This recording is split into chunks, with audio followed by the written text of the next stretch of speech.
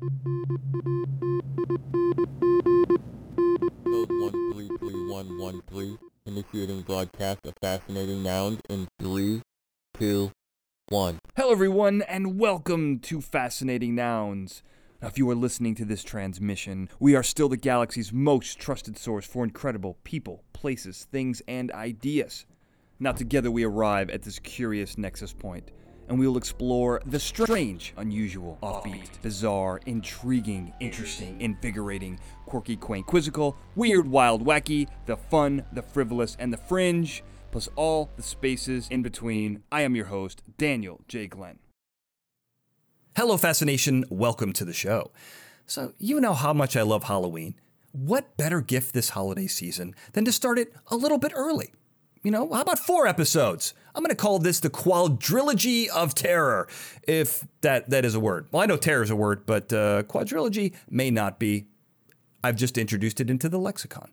So today's episode is going to be about what I think is one of the, I'm not alone in this, this isn't a unique thought, but it is The Exorcist, that it is one of the greatest horror movies of all time. And I think it might be one of the best movies of all time, or at least the most influential, culturally, aesthetically, spiritually. There's a lot going on in this movie. And hopefully we're going to get to all of that today with Nat Segaloff, who wrote a great book called The Exorcist Legacy, 50 Years of Fear. So hopefully we're going to get into some pretty weird stuff today. Let's get started. Nat, thank you so much for being on the show today. What is Nat short for? Is it like The Natural? It's short for Nathan. But my parents were adamant about making it Nat instead of Nate. Really? How come? I don't know why. Nate is a guy who works in a delicatessen and has a dirty apron, I guess. I don't know. All right. At least it's not Nat like GNAT. That's at least, if I heard that once when I was in school, Daniel, I've heard it 1,000 times. So if you're not telling, I'm sorry. I'm going to take a Mickey on you. No, that's okay. I think we both been around enough. So why don't we start this thing and just see what happens? This is the start of it. So don't take it. Don't take it early on me. Yeah. Hey, if you watched one of these before, you'd know this. So you were a professor at Boston University, which is my alma mater. Yeah, I don't even know. I may have been close to taking a class of yours. When were you incarcerated? Early turn of the century. No, sorry. I was paroled in 1991. I was a critic in town. I was doing radio, TV, and newspapers in Boston. Right. When it turned out the professor that I had worked with very closely passed away, and they asked me to take over some of his courses, which was remarkable. But I had such a high profile, they didn't care about my credentials. I didn't have a master's. And so I took over the courses, revamped them entirely. And I said, I'm going to work here because I had graduated from Boston University just long enough to earn back my tuition. And then I'm going to quit. Yeah. And it was 1 year past when my tuition had been earned back, and they started messing around with me. And while I was in the dean's office negotiating for a better salary, because I hadn't had a raise in 10 years, they were calling around to my colleagues to take over my job. and I found out about that and quit on the spot, and nobody else took it either. So BU was screwed for the semester, and it serves them right. I've never given any money to them. One BU person to another, don't let the world know about it. In fact, I didn't even tell anybody for years that I had gone to Boston University. Is that right? Well, why? I mean, we were graduated in 1970, or rather we weren't graduated in 1970 because we were closed down for Kent State. And we had a right-wing president named John Sober, who nobody liked except the trustees. And they only liked him because he had purged the trustees of everybody who didn't like him. And my entire class, didn't get a graduation ceremony, which really bothered our parents. And secondly, I don't think we've ever given a dime to the school. Thousands of people. I never really understood why people give money. I mean, you already spent thousands of dollars going to school there. Why are you giving money? I mean, unless you're going to get something named after you. Right, which will Hardly. Hold that. I want everyone listening to put a pin in that, because I've got a story about someone who did that exact same thing. But let's talk about your credentials here, Nat. You Okay. lots of books you've written. You know, obviously the one we're talking about today, which is The Exorcist Legacy: 50 Years of Fear, but several others, mostly on writers, directors, the film industry. You know, you did a great biography on Friedkin back in the 90s, and my personal favorite is the Sherry Lewis book on Lamb Chop. Very, very influential on me as a kid. So this, I mean, quite a spectrum of interests, you know, centered in the film industry. Mm-hmm. Sure, because the early books I wrote because I knew an editor who gave me jobs. Those were the three everything books I wrote: the Everything Etiquette book, Everything Trivia book, and the Everything Tall Tales. Now, the Everything Etiquette book is kind of an anomaly because I can literally say I wrote the book on good taste, but I've been compelled for the past 25 years to obey it. Yeah. So I have to write thank you notes. You'll get yours eventually, and all sorts of things. The other ones were simply what I was able to sell, like the biography of Arthur Penn, biography of John Milius, Paul Mazursky. These are major filmmakers who I happened to have met when I was a press agent, which is a little demi-monde period in my existence where I was meeting all these people Sure. and then wound up exploiting the relationship later with their cooperation. Right. I mean, what's a relationship for if not to exploit at some later date? At least but they could trust me. I was a publicist, and so they knew they could trust me because I was on their side. And in fact, that was the case with Sherry and people like that. Yeah, yeah. And, you know, Friedkin, obviously you had a relationship with him, and Blatty, the guy who wrote The Exorcist. So, I mean, these relationships come in very handy when you're writing books about their lives. Gives you access to that. Yes, and I prefer to write books about people who are still alive because then I get to work with them and make sure their version is on the record. But also, I'm more interested in the creative process than I am in somebody's when they were born or when was their bar mitzvah. I think I'd like to explore why they make certain decisions. And the usual interviews these people give when they're publicizing a film doesn't include anything as esoteric as that. So, for example, the privilege, and I mean the privilege, of sitting at the feet of Arthur Penn, who fired the first shot in the film revolution with Bonnie and Clyde, and talk not just about Bonnie and Clyde, but about life and about philosophy and about you know, the early days of television. I mean, the gift that something like that can give one, and I enjoyed that. I mean, it's definitely the advantage you have of doing what you do, right? If you're into that stuff, which I happen to be. But yeah, you're right. These are cultural moments and important things to immortalize in your books. One more thing that I have to ask about, which I found on the dark recesses of the internet. I think last time it was updated was 1997, but I'm hoping you're going to give me more of an update. What is Alien Voices?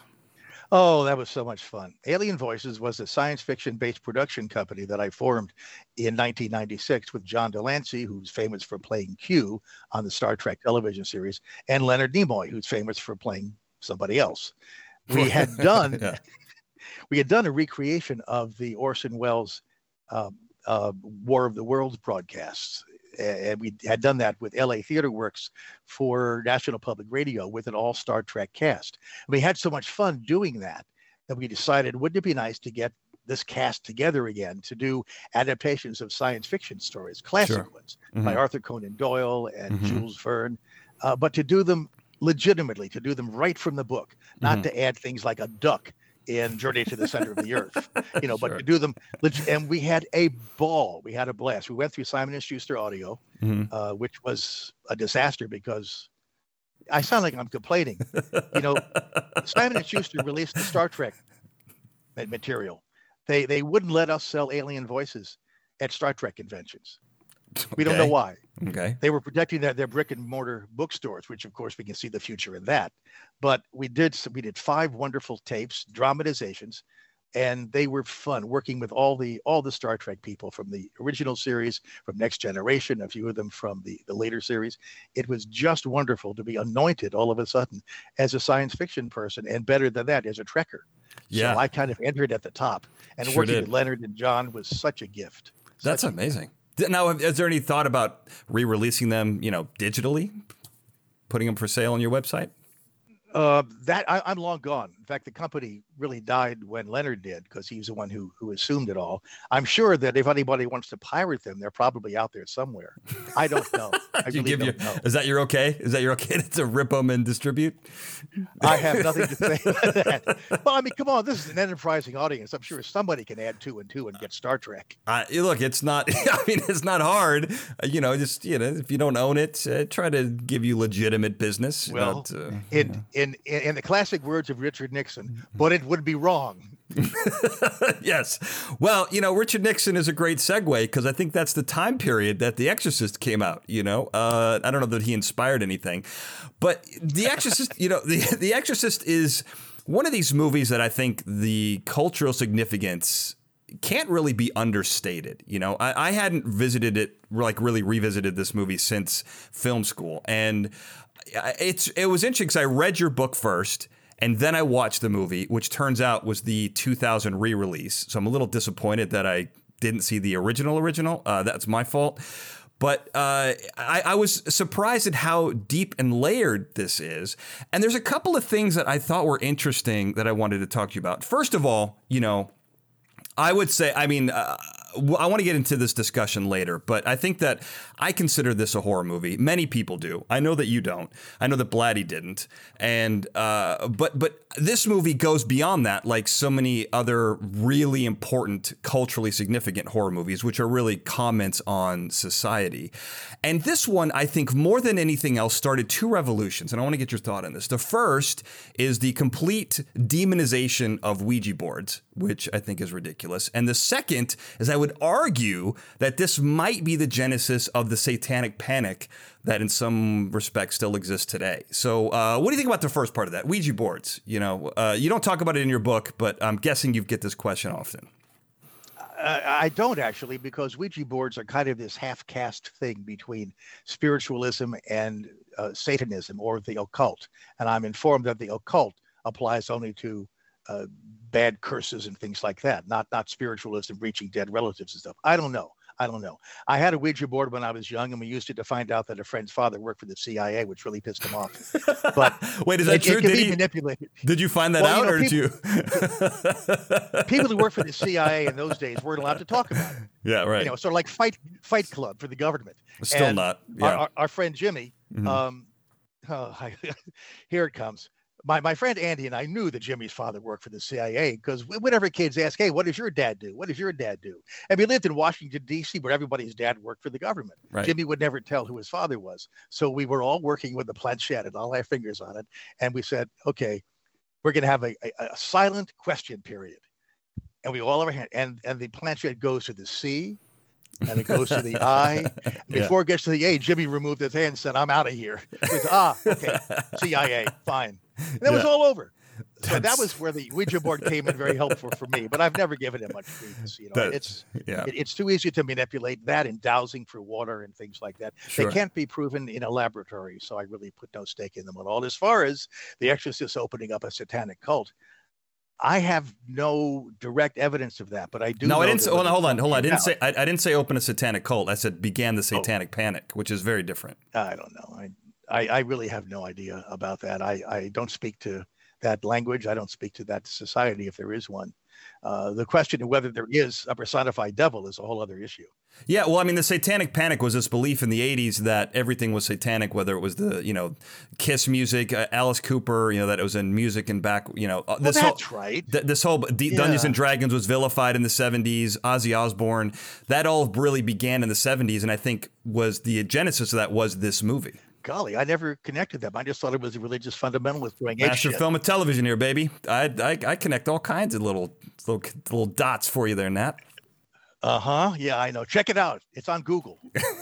No, what do you mean it's on Google? I just came up with that myself. Man, you're a tough interview, Nat. I got to admit, you're a tough interview. Then it will be on Google. Yeah, maybe with credit to me. I think so. The first part I did a previous episode on Ouija boards. Robert Murch will put a link to it in the show notes. So Ouija boards are a game of spiritualism, which is so funny to me. People have added this whole demonic element. I think because of The Exorcist, that's what, that's what the consensus is. And what's interesting is that's the akin to playing Monopoly too much and saying that it genuinely affects the real estate market, right? I mean, that's kind of, you know what I mean? Like, that's kind of the thought. And I don't know, I guess you maybe didn't put a lot of thought into it because it in the movie, it's a passing thing. It's a small little scene, but like so many things you bring out in your book, it's these small little nuances. William Friedkin often says, what he calls grace notes, these little accents on scenes or things that people do that give everything life and fullness and expand upon it. And I think that Ouija board scene, while small, is not insignificant at all. I think that is arguably one of the most lasting cultural effects of this movie. Well, you're welcome to take away from it what you want and that you find applicable. But in my conversations with both Billy Friedkin and William Peter Blatty, the subject never came up about the Ouija board, even with Captain Howdy having his invisible hands on it. It is certainly possible because there's so much else in the movie that can be interpreted in many, many ways. But it isn't something that jumped out at me. And so I leave it to you to do a sidebar on that.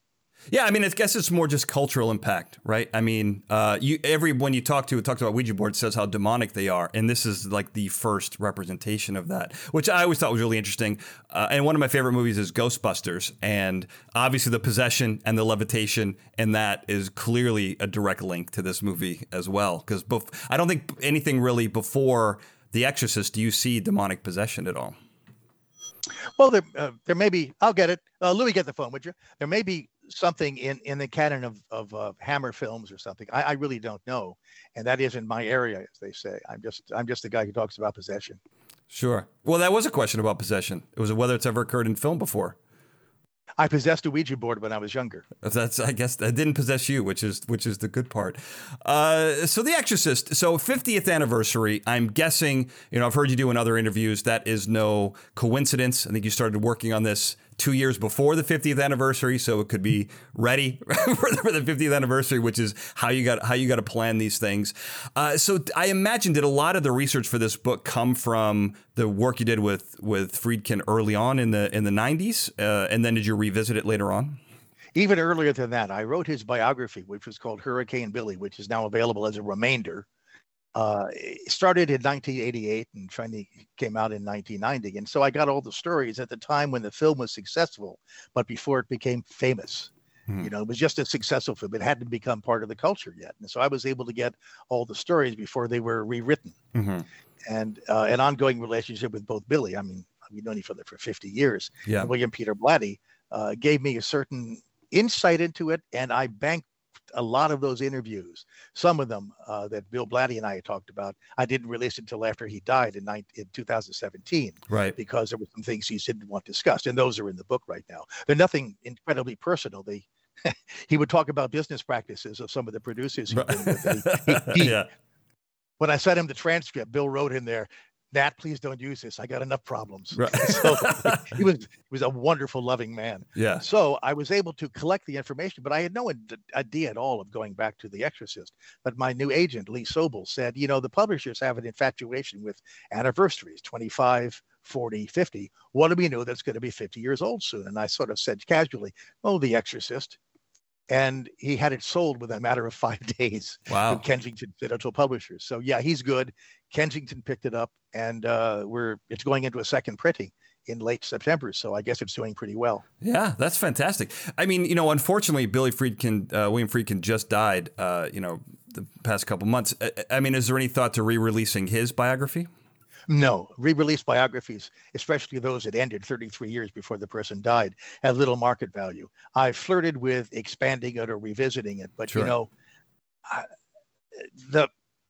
I lost a friend, and he was very much alive and vital when I wrote the book, and we collaborated on it in that sense. I don't know if I could really go back to it now, because everything I would write would be part of an obituary. I'd have to really think about that. It's far too fresh. He didn't even make it to 88, and it means a lot, Daniel. It really does. No, I believe that. And I think you're not so much an obituary, and that's not a cash grab, but you did that in the 90s, and so much he did a lot between then and now, right? I mean, even Yeah. even this, he did a documentary called Father of Mort in 2018. You went back to his documentary roots and saw a real exorcism. So he was extraordinarily active. So in a sense, like the first biography is like part one. I mean, there's easily a part two with all the stuff that he did. More like honoring his legacy, not necessarily an obituary. But I understand. Obviously it's fresh. And he was a great leader in the cinematic world. Bill Blatty is a really interesting character, and I think if I'm understanding it correctly, of the group of creatives, he was the most religious, and he's the one who put a lot of that into The Exorcist when he wrote the book. But I want to go back because my favorite part of his story, and you mentioned it in the book, and I actually found on YouTube the video of him on You Bet Your Life with Groucho Marx, where he plays like an Arab sheik. Now, you can tell the story really quickly because is it true that he wrote a book about how he pretended to be an Arab sheik with celebrities? Because that's what he tells Groucho in that episode. Well, he did write a book called Which Way to Mecca, Jack? Okay. Which Bill's son Michael gave me, and I'm working my way through it now. Okay. It's screamingly funny because it's about somebody stranded in the Middle East, and of course he was of Lebanese extraction. So it's hard for people to get their minds around the fact that William Peter Blatty, who wrote The Exorcist, was a very funny man and wrote comedy for a living. Yeah. But he was incredibly funny, very witty, and very dry. I mean, unless you know it's a comedy, you have to say, wait a minute. Hold on, yeah. Your mother does what in the Middle East? No, it's funny. Right. But he posed as an Arab sheik on You Bet Your Life, and he said he was going to use the winnings to go away and write a book. Now, that's not the actual timing of it, but I'm keeping that in because it sounds good. Right. But he did manage to bamboozle Groucho and fool everybody. So, that's the kind of thing that would happen. In those days, television would have authors on.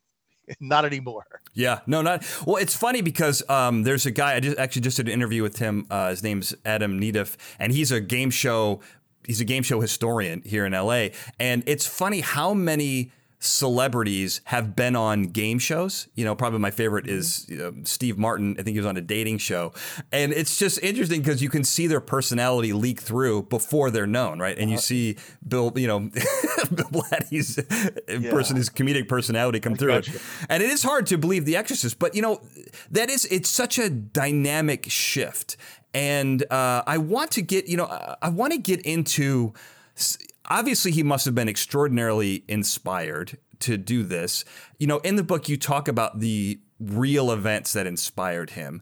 I'm an open-minded skeptic about these things. I did have on this show a guy named Father Enright who is an exorcist. He's an exorcist, and he's told me stories, and they're, I don't want to say impossible to believe, but they're extraordinary. I have a hard time wrapping my head around them.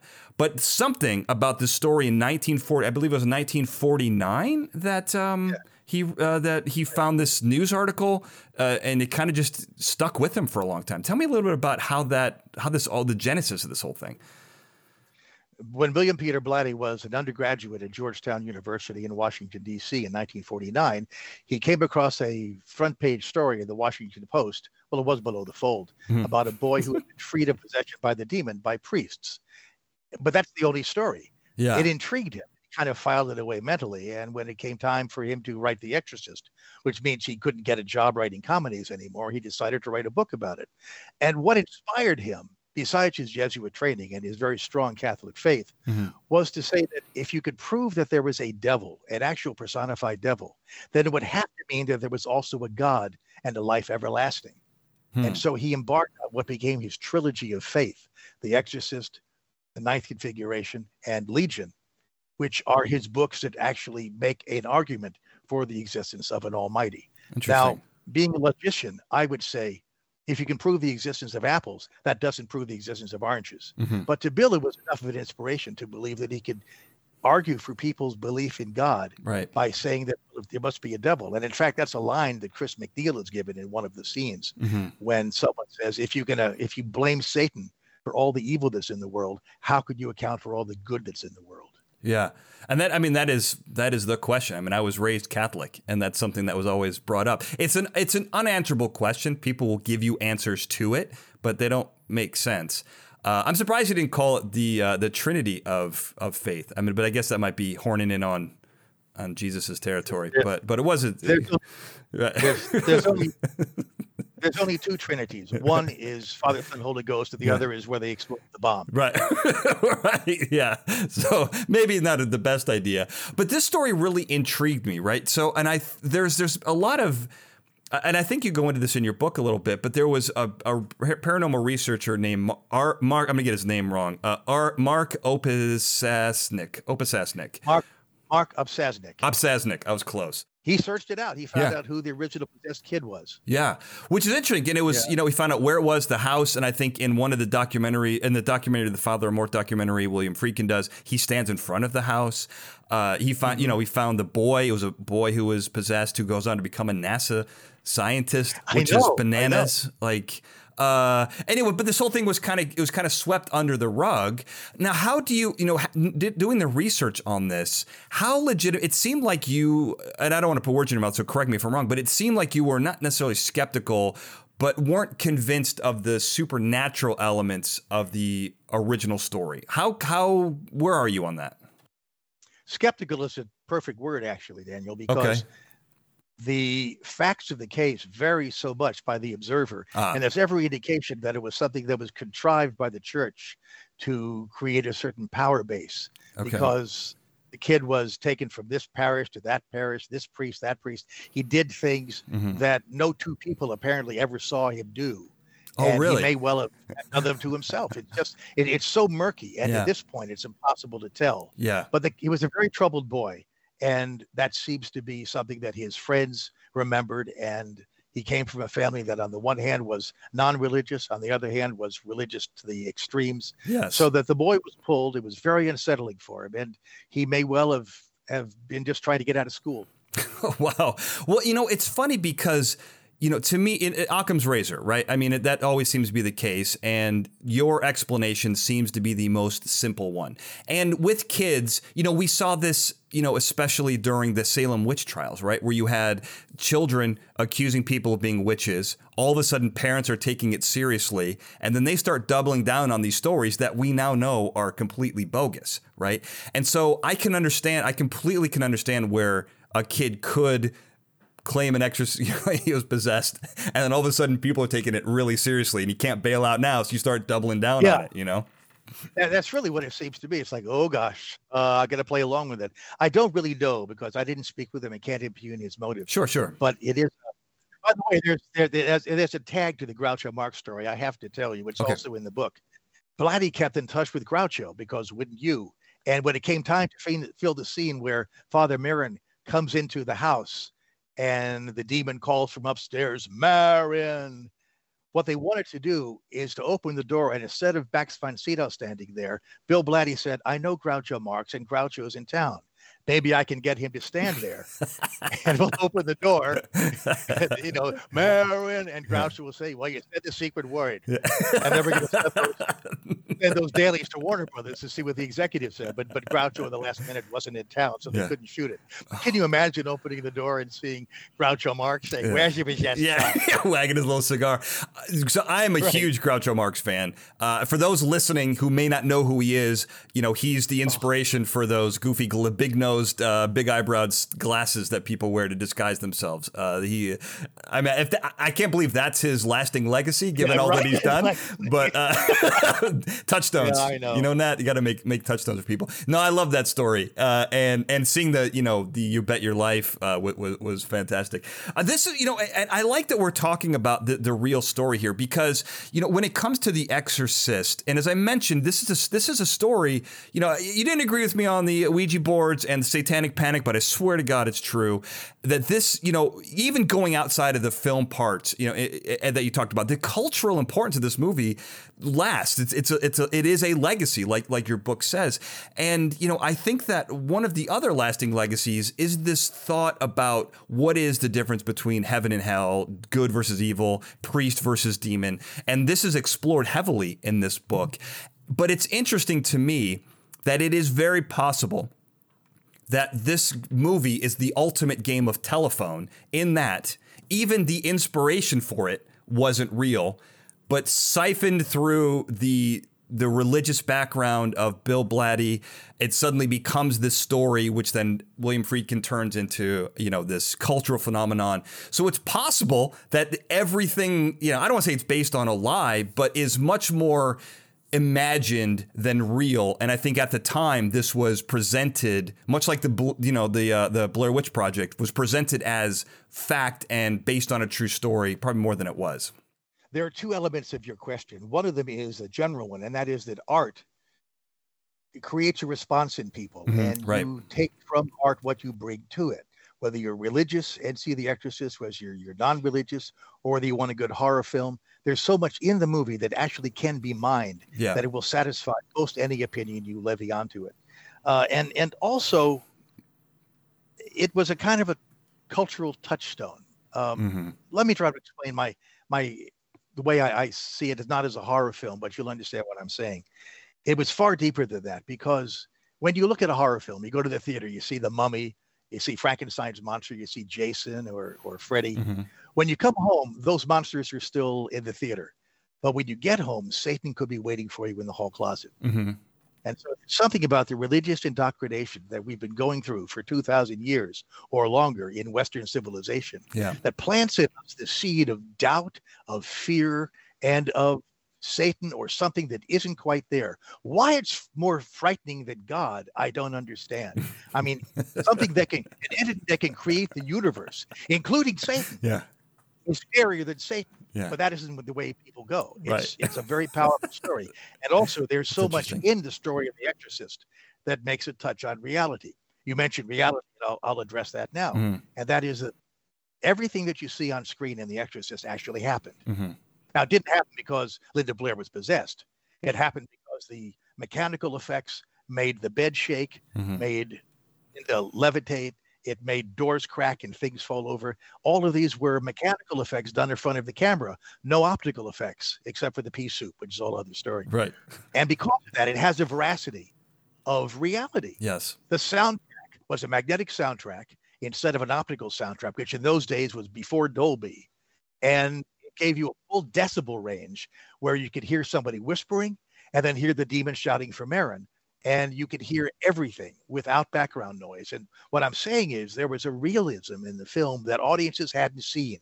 That went through their skin. And the final part of it was The Exorcist is not just about a little girl who's possessed.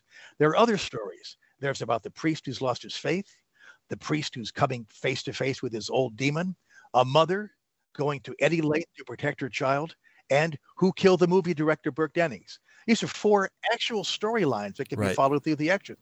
It's not about a bunch of kids getting slaughtered in a house because they made the mistake of having sex.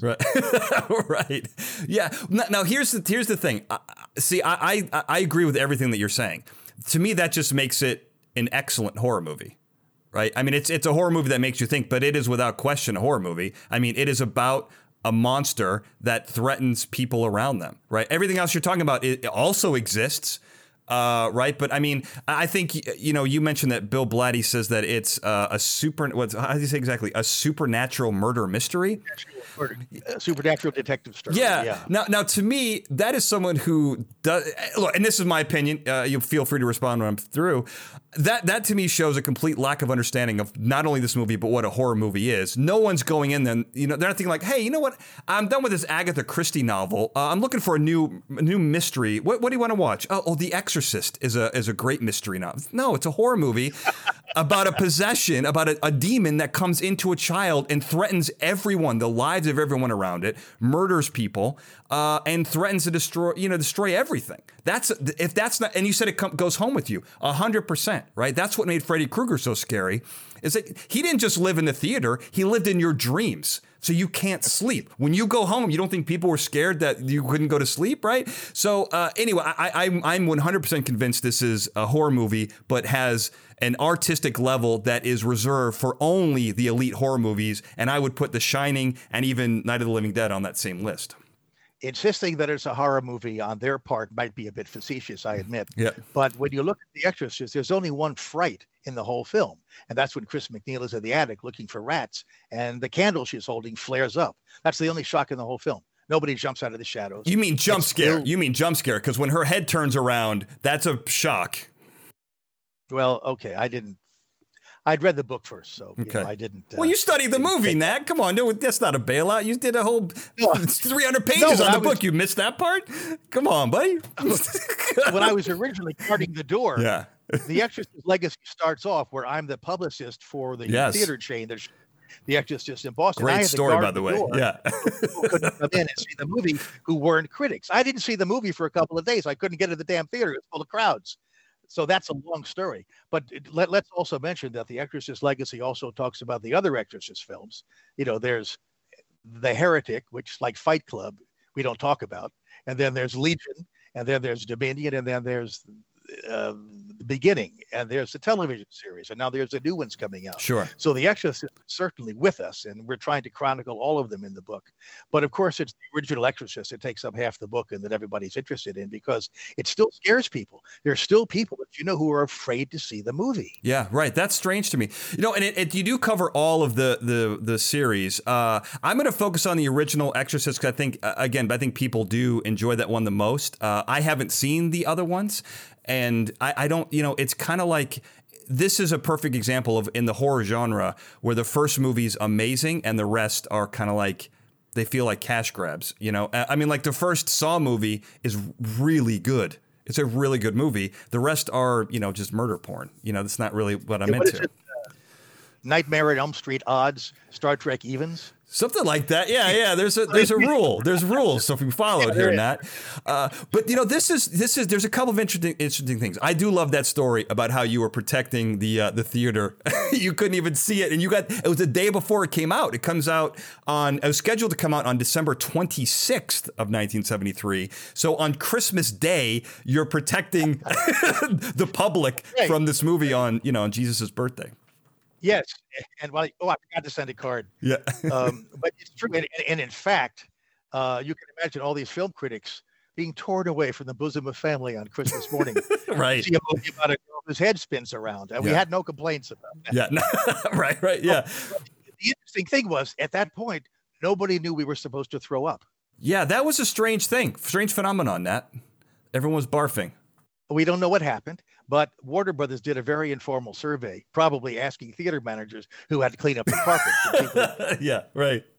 Who couldn't wait till the street to take off their Technicolor yawn. And what we found happened was, and you've read the book, so I can't ask you this, but the people who were most inclined to get sick in the film were men. Yeah, weird. Not women. And the point at which it happened was not the girl's head spinning around or the crucifix scene. It was in the hospital when they did it actually anatomically correct arteriogram with blood spurting out. And the reasoning that we were able to apply to that was the reason women stayed was women have a mothering instinct and they were very protective of the child. Mm-hmm. And any woman who goes through childbirth is a lot braver than the man who made her pregnant. Fair enough. I can't argue with that, and I shouldn't argue with that. We'll say that. I mean, that is a pretty intense scene that no one ever talks about. I had forgotten about it, but yeah, that's a lot. I mean, that's a pretty. Medical procedures are terrifying in and of themselves. You said there's no shocks in this movie, Nat. There's another one where, shot of blood shooting out of her neck. This is one of the things that I think is also really incredible about this particular phenomenon, the Exorcist phenomenon, is the marketing. This was, as I kind of alluded to before, this was marketed not necessarily as a true story, but definitely they didn't hide from based on a true story part of it. There's a whole rumor that it was cursed, which I know you don't particularly like to talk about. But the thought that the movie was cursed, this is the same. This is akin to the Paul is dead marketing strategy, which I think was highly effective. I would even say when I was learning Shakespeare in high school, there's a rumor that in Macbeth that there's a real supernatural occult ritual built into the words of the play, which is why it's such bad luck to mention it when you're doing the actual theater, the stage version of it. Right. It's called the Scottish play. Nobody ever says the M word. Yeah. But I mean, so what do you think? I mean, I don't know if you really talk a lot about the marketing of it, but to me, it was fantastic and really amped people up to get them really excited and nervous to watch it so that maybe that was part of the throwing up, but also the people today, you were interviewed by a couple people who hadn't seen the movie, which blows my mind. The original film was a surprise to Warner Brothers because it went over schedule, it went over budget, and they finally got behind it. But even then, they didn't know how to market it. The first poster that somebody produced was a picture of Reagan with a crucifix, something like "God help her" or something like that. Oh, yeah. Yeah. In a freak, if you do that, it's all over. So they went with the teaser campaign. The only trailer that preceded the film at all was a 30-second trailer that simply showed the poster, which was Marin coming to the house with the light shining out of his bedroom window. Something almost beyond comprehension is happening to a little girl, and et cetera, et cetera. That's all anybody knew because A, the book had been selling pretty well, and people sort of knew what it was.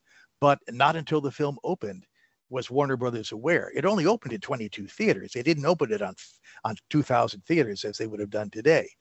They couldn't get the prints ready in time. That's one reason. But it was also something that in those days they would build up, a couple of theaters, the suburbs, and then the drive-ins and everybody. So it was a whole different marketing era in 1973. But they didn't know how big a monster hit they had. They discovered within 24 hours. Right. Yeah.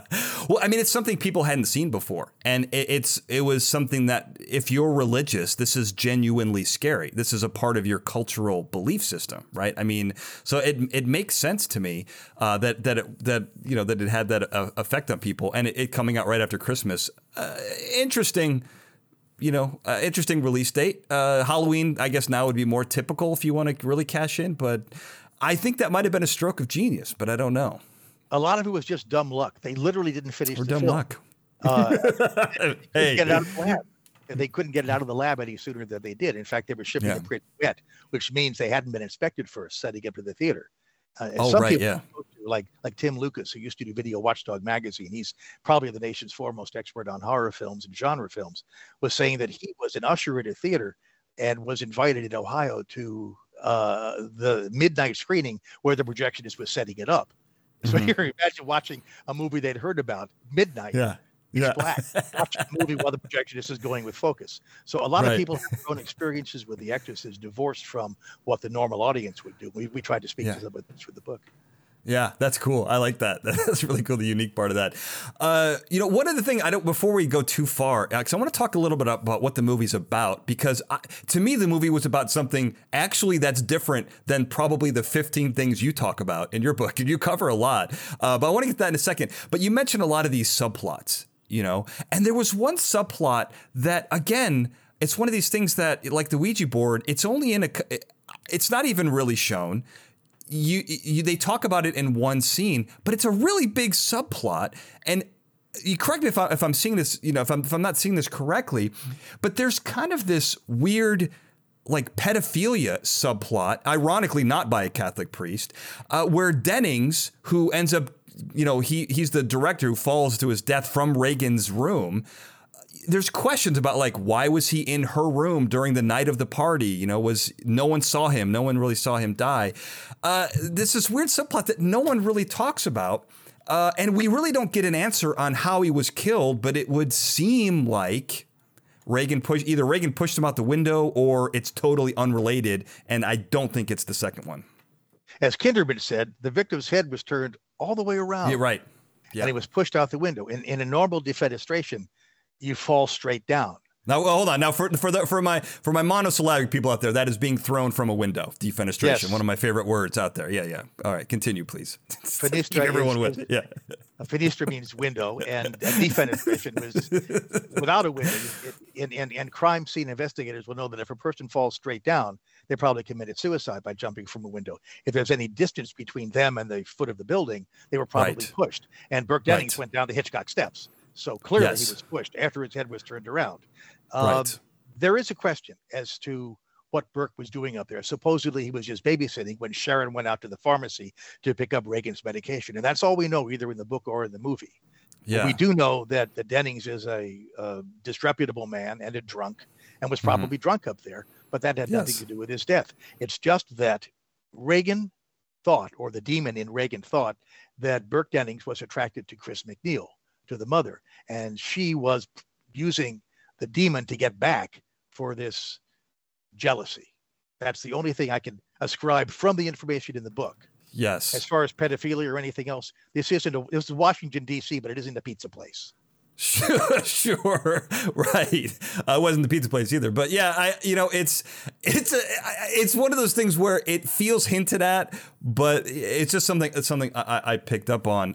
So one of the, there's a couple other things that I kind of wanted to mention here about The Exorcist. So when you talk about what it's about, it's not necessarily a subject of debate because it's about all of these things. As you mentioned, it's art. It's what people bring, whatever people want to take from it, they can, but some of the easiest there's a lot of conflict. I've got like science versus faith, modernity versus antiquity, priest versus demon, young versus old. There's a lot of stuff really happening in, I think, all of this. But one of the ones that really kind of struck out to me was this, science versus faith in a way, because what we see, really the plot of the movie is weird things are happening to Reagan. They take her to a bunch of scientists. They can't figure it out.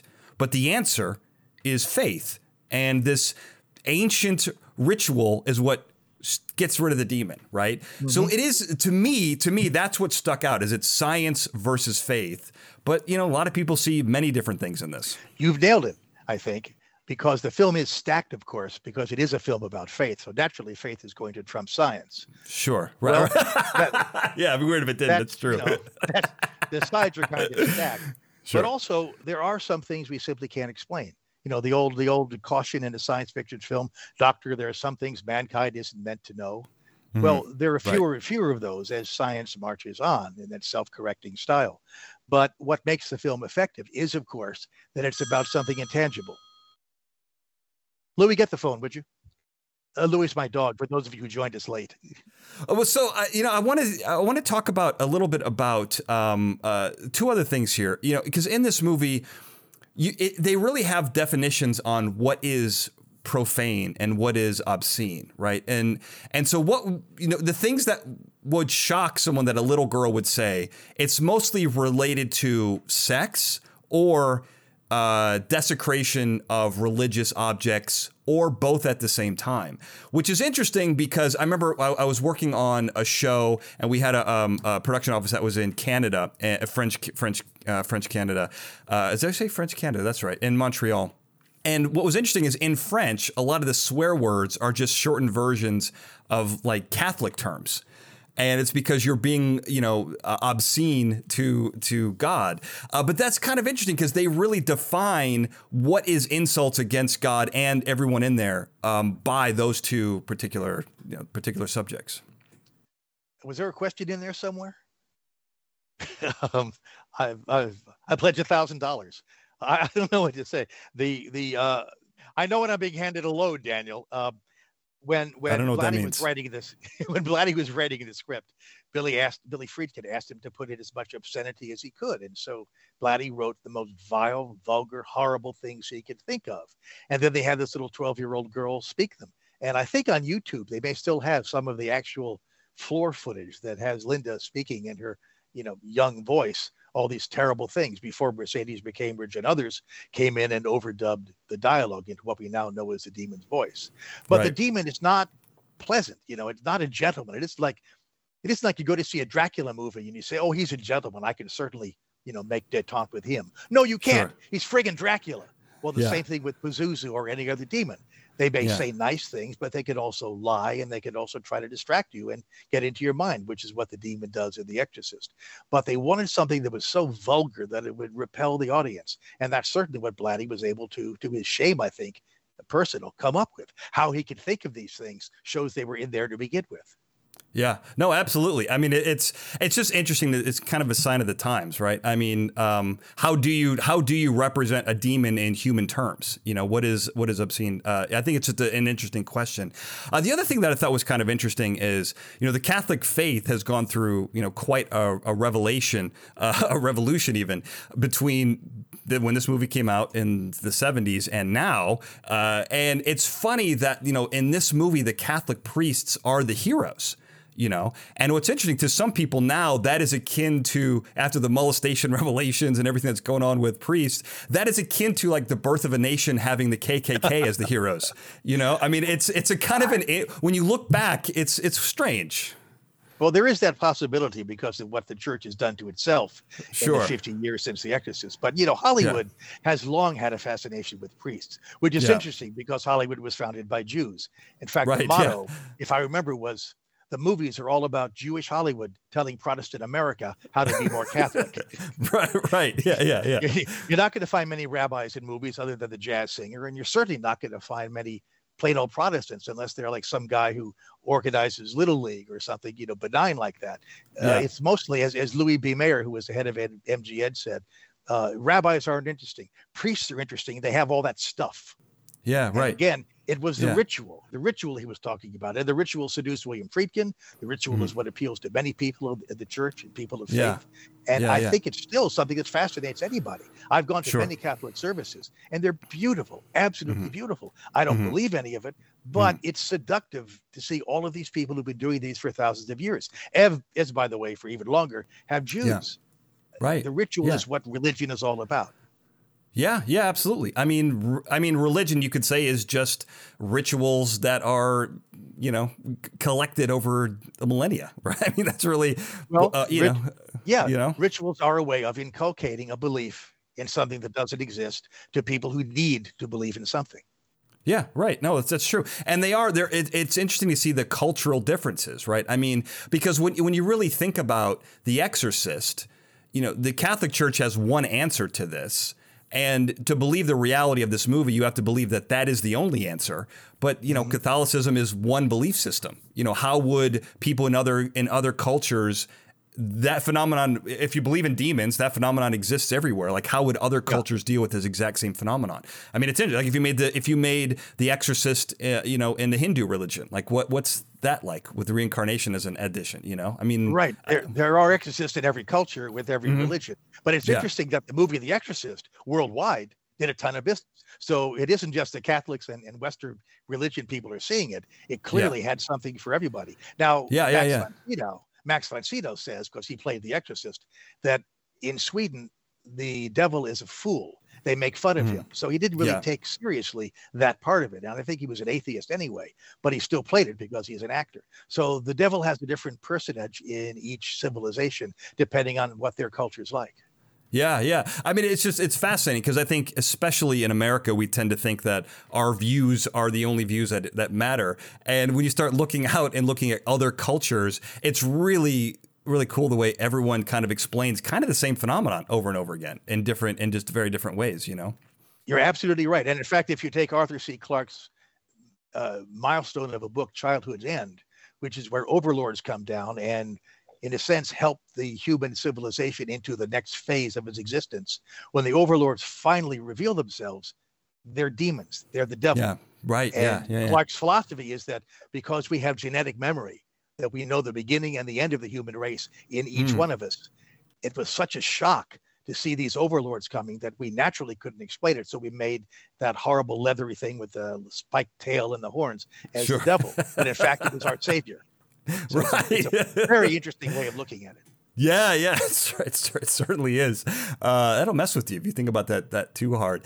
One thing, you know, I want to close with something that I thought was a really cool admission. There's a documentary called Leap of Faith where William Friedkin is interviewed for almost 2 hours about The Exorcist, which is an exercise in megalomania, I would say. But it's an interesting documentary. But he talks about the final scene in The Exorcist as how he doesn't understand it. And I remember watching it and I had the same questions that he did about how does this even make sense as an ending, you know? And in some ways, I think that the spirit of it is really interesting, you know, the self-sacrifice element.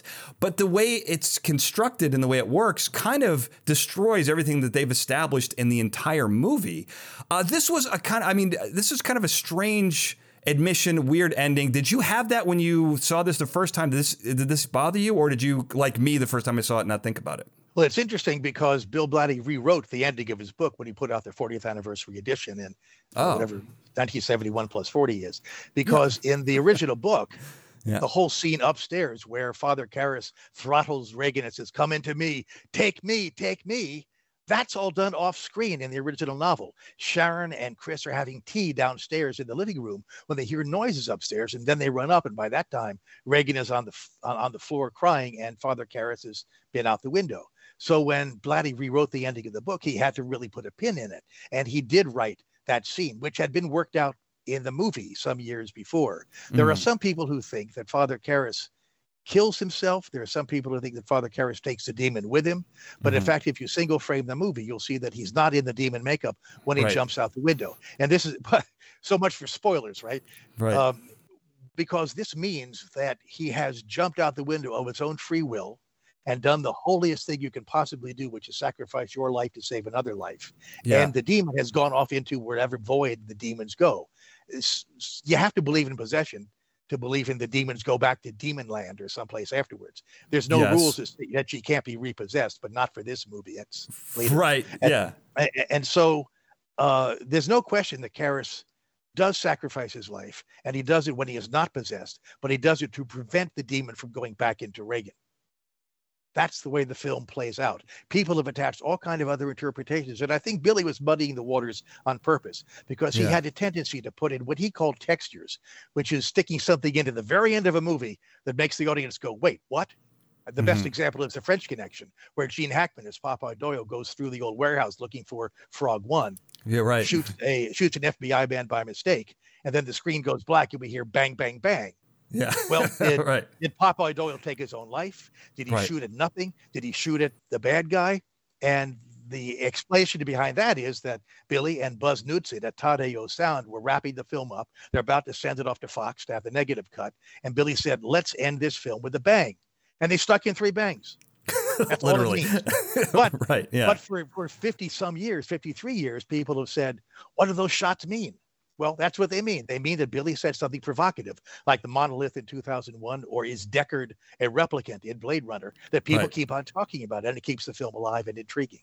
Yeah, no, absolutely. I mean, I think all of that's right. And even hearing you explain it, it feels like the ending is more a construct of what we had to do to make the movie and make the narrative work, not what actually makes the most logical sense, right? Like what makes the most logical sense would be the demon goes into him, he jumps out the window and kills the demon and self-sacrifices. Otherwise, Yeah.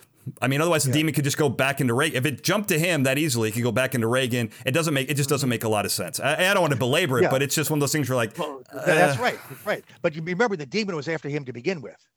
So yeah, right. Yeah, yeah. If the demon possesses him so that he jumps out the window, A, he's not sacrificing his life to save Reagan, and B, the demon is won, and the demon can't win. Yeah.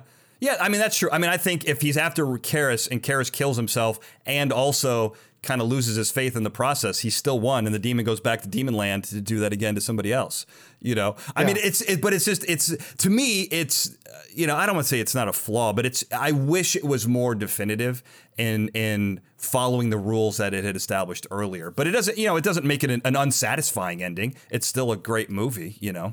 Well, people have been talking about it for 50 years, so I guess we're wrong. Yeah, I mean, yeah, there is no right or wrong, I don't think. But I mean, that's the end of the movie, end of the interview, coincidentally. But it's not the end of people learning about The Exorcist, because you've got this great book out, The Exorcist Legacy, 50 Years of Fear. Where can people find it? There it is, right there. If you're watching this on Thank you very YouTube, much. there, beautiful, beautiful. Where can people find it? Where can people find you to learn more?